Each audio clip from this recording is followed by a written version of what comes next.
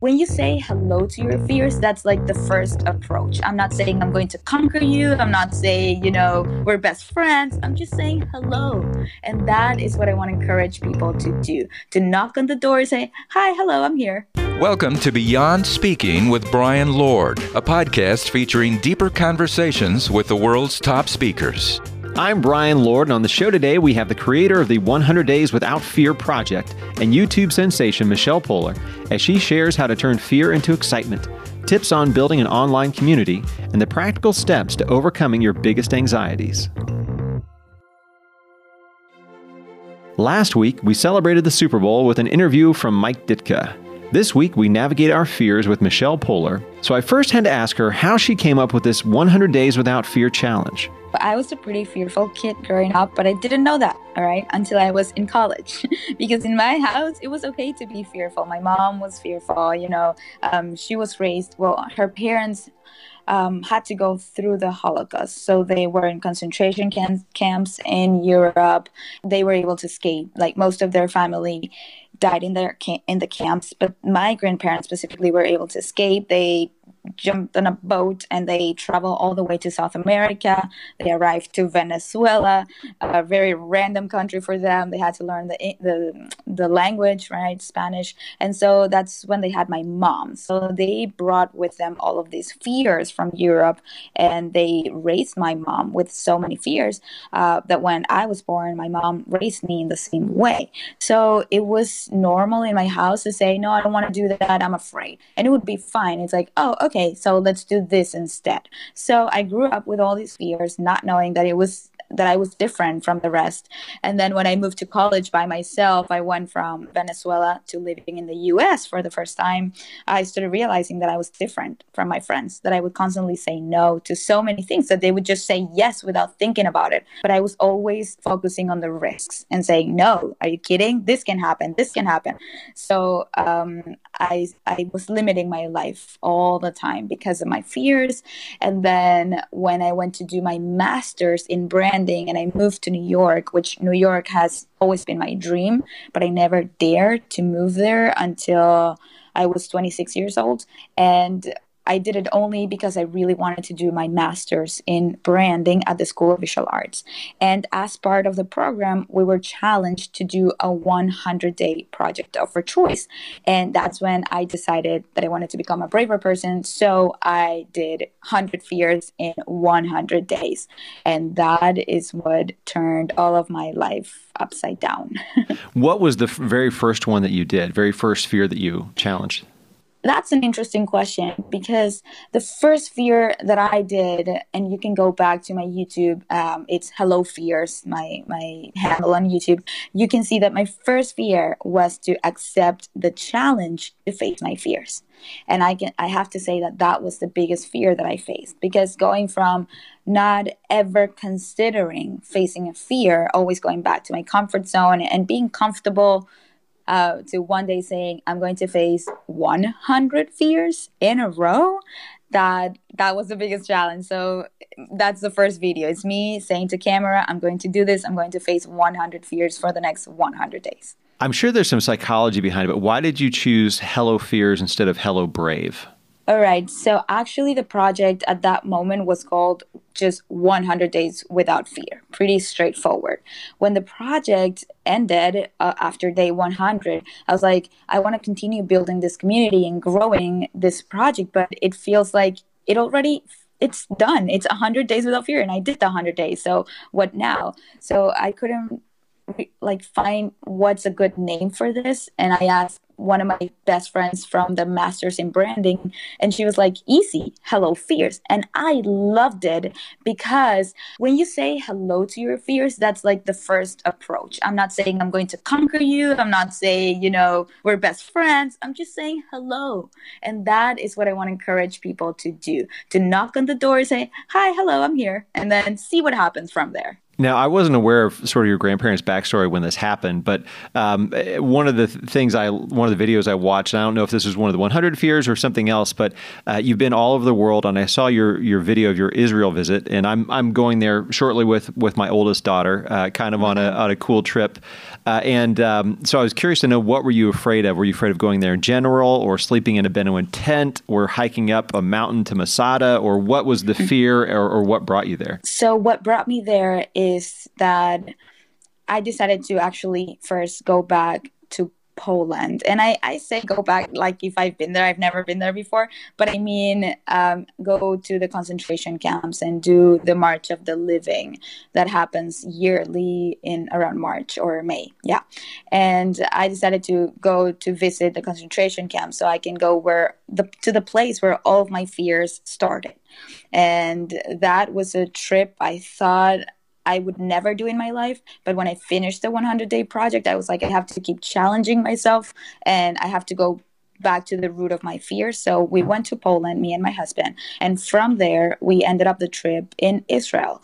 And we've been to Israel before, but every time we go, we just want to relax and just, go to the beach, do some shopping, eat amazing Israeli food.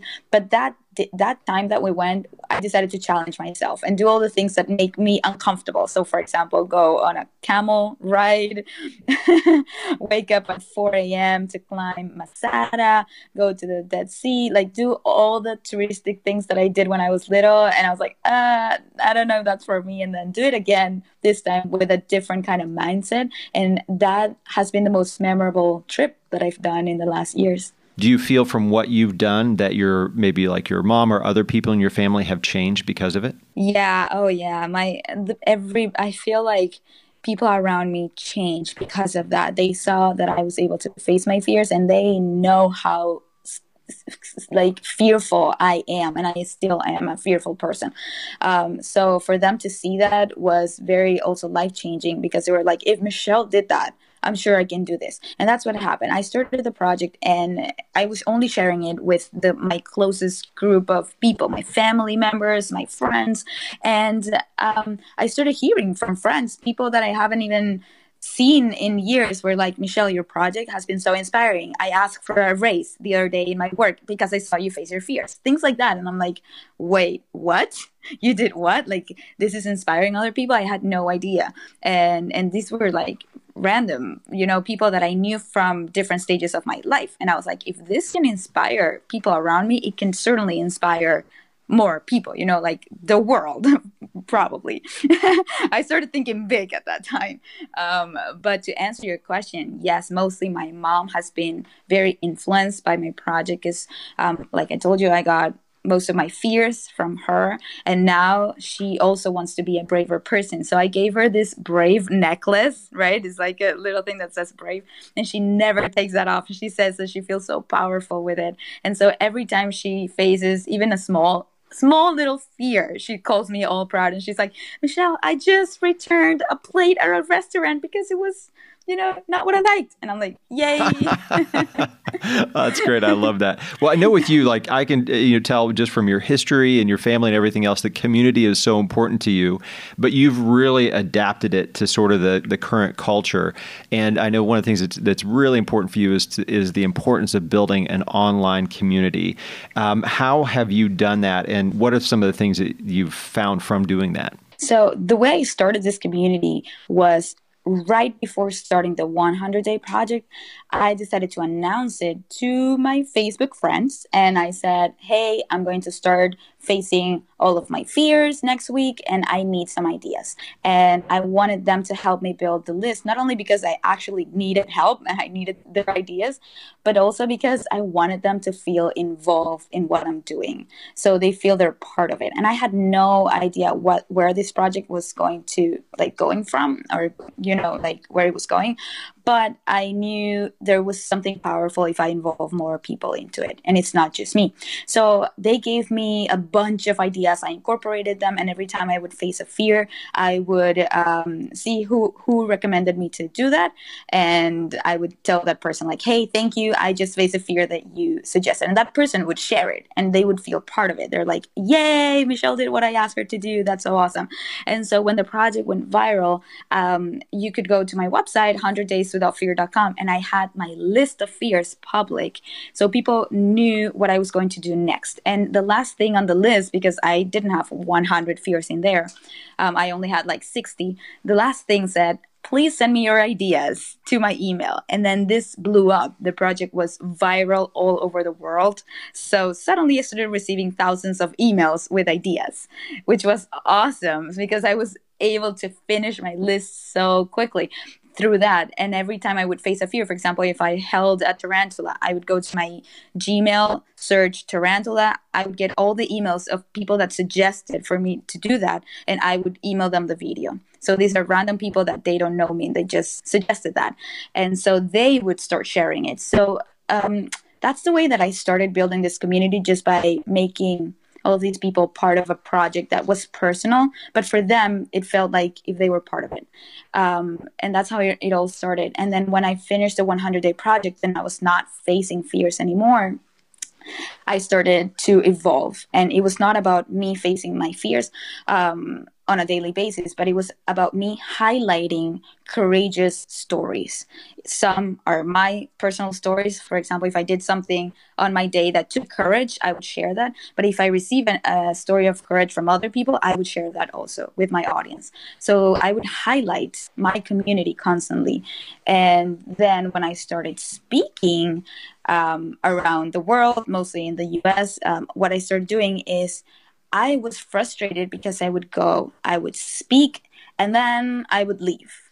And I was like, I wish I could continue the conversation. I wish they don't forget my message after a few months or even years. And so what I started doing is I started being very intentional, asking my audiences to follow me on Instagram, not because of I want more followers, anything like that, but because I want to continue spreading the message so they don't forget. And so after every speech that I give, I bring all of my audience with me, and we continue the conversation for years after that moment. What are some of the specific ways people can change their outcome? So it's not just saying, hey, face your fears. Or do you give people steps on how to do that? Yeah. So there's not a magic formula. People ask me for that, like, what's the secret? And there is no secret, but all I can say is, first, you need to be willing to face your fears, because your ambition is bigger than your fears. That's what I would say. And that's what happened to me. I am so ambitious. I wanted to get so far in life, and my fears were not allowing me to get there. So it was not until I was willing to face my fears, to fulfill my ambition, that I was able to start this process. And what's funny is that I had a whole 10-year plan of things I wanted to accomplish from now to 10 years into the future. And when I started facing my fears, I started accomplishing all of those in a period of 1 or 2 years. And the one thing that I do tell people, and that's like my biggest tool, I see this as a superpower now, is that when we want to face a fear, and first we get all pumped and we're like, yeah, let's do it. Let's start a side hustle, or let's move somewhere else, and let's become nomads, or whatever the risk you want to take is. You get pumped at the beginning, and then suddenly, little by little, when you get to the point that you're about to take that step, that's when the fear starts to kick in. And most of the people just think of amazing excuses, and they're like, yeah, it's not the right time, I shouldn't do that, for whatever reason they come up with, and they're all excuses. And so the best way to get over that step, which I call the WTF am I doing stage, right? That's because you're like, what am I doing? You freak out, you're about to just change your mind, say, I'm not doing this. But in that moment, what helps me the most is a very simple question that I ask myself. The question, what's the worst that could happen? what I do is I flip it around and I ask myself, what's the best that can happen? Because when you ask yourself what's the worst that could happen, only negative thoughts will come into your head. And that is not helpful. If you focus on the reward, your activation system that is in our brain starts to work. And that's what we use in order to take action. So ask yourself, like, seriously, right now, think about something that you want to do that you're afraid to, and ask yourself, what's the best that can happen? And then think of all the possible rewards and try to focus on those when you want to take action, because that's the one thing that will turn whatever you're feeling from fear to excitement. Now, your family's from Europe. You're from South America. You live in North America now, and you travel the world. Do you find that people approach fear differently in different places or countries? Definitely, yes. That affects the way that we face life in general. And now, by traveling abroad and speaking, I've been able to recognize what are some of the different fears cultures have, because every culture has their own set of rules and expectations from society, and that creates fears, right? Social fears. And that is what makes us act different, right? So for example, when I went to Poland to do all the concentration camp tour, I not only did that, I also spoke at a university there, because for some reason I have a huge audience in Poland. And I was like, what is this about? Like, what is happening in Poland that so many people follow this project? And so I did my presentation. Everybody was so quiet. They didn't seem engaged during the whole presentation. Like, I would ask something, no one would answer. I would tell them to raise their hand if whatever, nobody would raise their hand. They wouldn't even laugh at my jokes. And I was like, what is it with this people? Like, why are they not engaged? And suddenly they love my project so much. And then after the presentation, I was like, okay, I guess I'm leaving. And suddenly a huge line of people, right?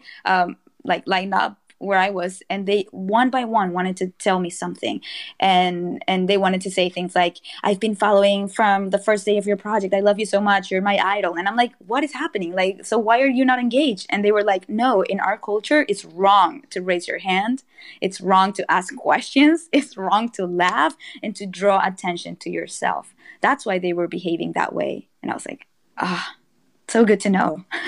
For you, you're a speaker, you're online everywhere, you're definitely an influencer. What's the benefit for you of being able to be an influencer and a speaker? That's the best part of my job, because I get to influence people beyond what I say on stage. I get to take them with me on my life and show them on the daily basis how I face my fears, because I am not talking about holding tarantulas and jumping from planes and all of that. No, I mean the little things in life that I get to share with them, and have their trust, to actually say, yeah, you know what? I want to do the same thing. And they do it. And my favorite part is that I get the feedback from them, because if I was only a speaker and I don't have a platform, then I would speak and forget about that audience, and then I would never hear back from them.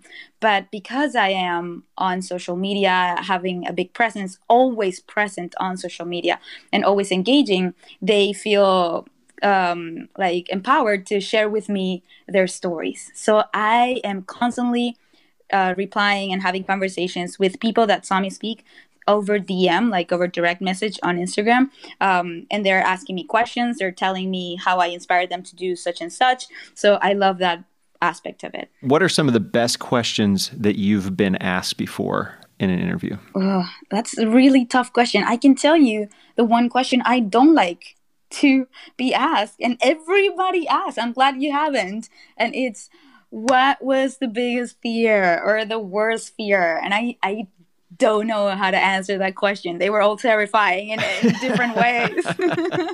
I feel pressure to choose one, and it's so impossible. So I don't like that. So thank you for not asking that question. Well, I did have two other. Well, one of the ones was what did most people want you to do? Was there one when you're collecting all of these? Was it holding a tarantula or jumping out of a plane, or what was the one? What was the one that most people wanted you to do? Yeah, I think the big ones, like jumping from a plane, it's the one that everybody kind of have curiosity, and they're like, I want to do it, but I want to see someone else do it first. So that's a big one people were asking, and I'm glad I did it halfway through the project also. But everybody asked different things because they have different fears. And I felt kind of sad that, well, not sad, I guess, but I couldn't face fears that I don't have. For example, a lot of people have fear of heights, and I got that request a lot. I don't have that fear. So they were like, please go to a very tall building in New York and look down. And I'm like, I would do that without, being afraid. So what is the next fear that Michelle Poler is going to conquer? So a huge fear for me and my husband is to become parents. And we're at that stage where we're like, should we do it? What if we wait? Let's wait 1 more year. And we've been saying 1 more year since we got married 7 years ago. So that's like the next one. I know it's coming, but right now I'm facing the fear of writing a book. It's huge fear for me, and I'm doing it. I'm actually enjoying it, so that is surprising. And once we're done with the book, I think we have to face that other big parenting fear. Thank you for joining us for the Beyond Speaking podcast. Make sure to subscribe and leave a review wherever you listen. To learn more, go to BeyondSpeak.com because adding the ing was too expensive. For this episode of the Beyond Speaking podcast, your technical director, producer, and head Steelers fan was Eric Woody. Your creative director and part-time leprechaun was Travis Franklin. Brian Lord, your host, executive producer, and specialist in speaking about himself in the third person. Additional thanks to special consultant and the pride of St. Paul, Lauren D. of D & Associates. Thank you to the incredible voice talents of the muy profundo Robert Borquez. Finally, thanks to the premier founder Dwayne Ward, CEO Sean Hanks, and CIO Chris Yount, simply because you need to thank powerful people. If you've listened this far, you clearly have nothing better to do, so why not continue on and listen to the next Beyond Speaking podcast?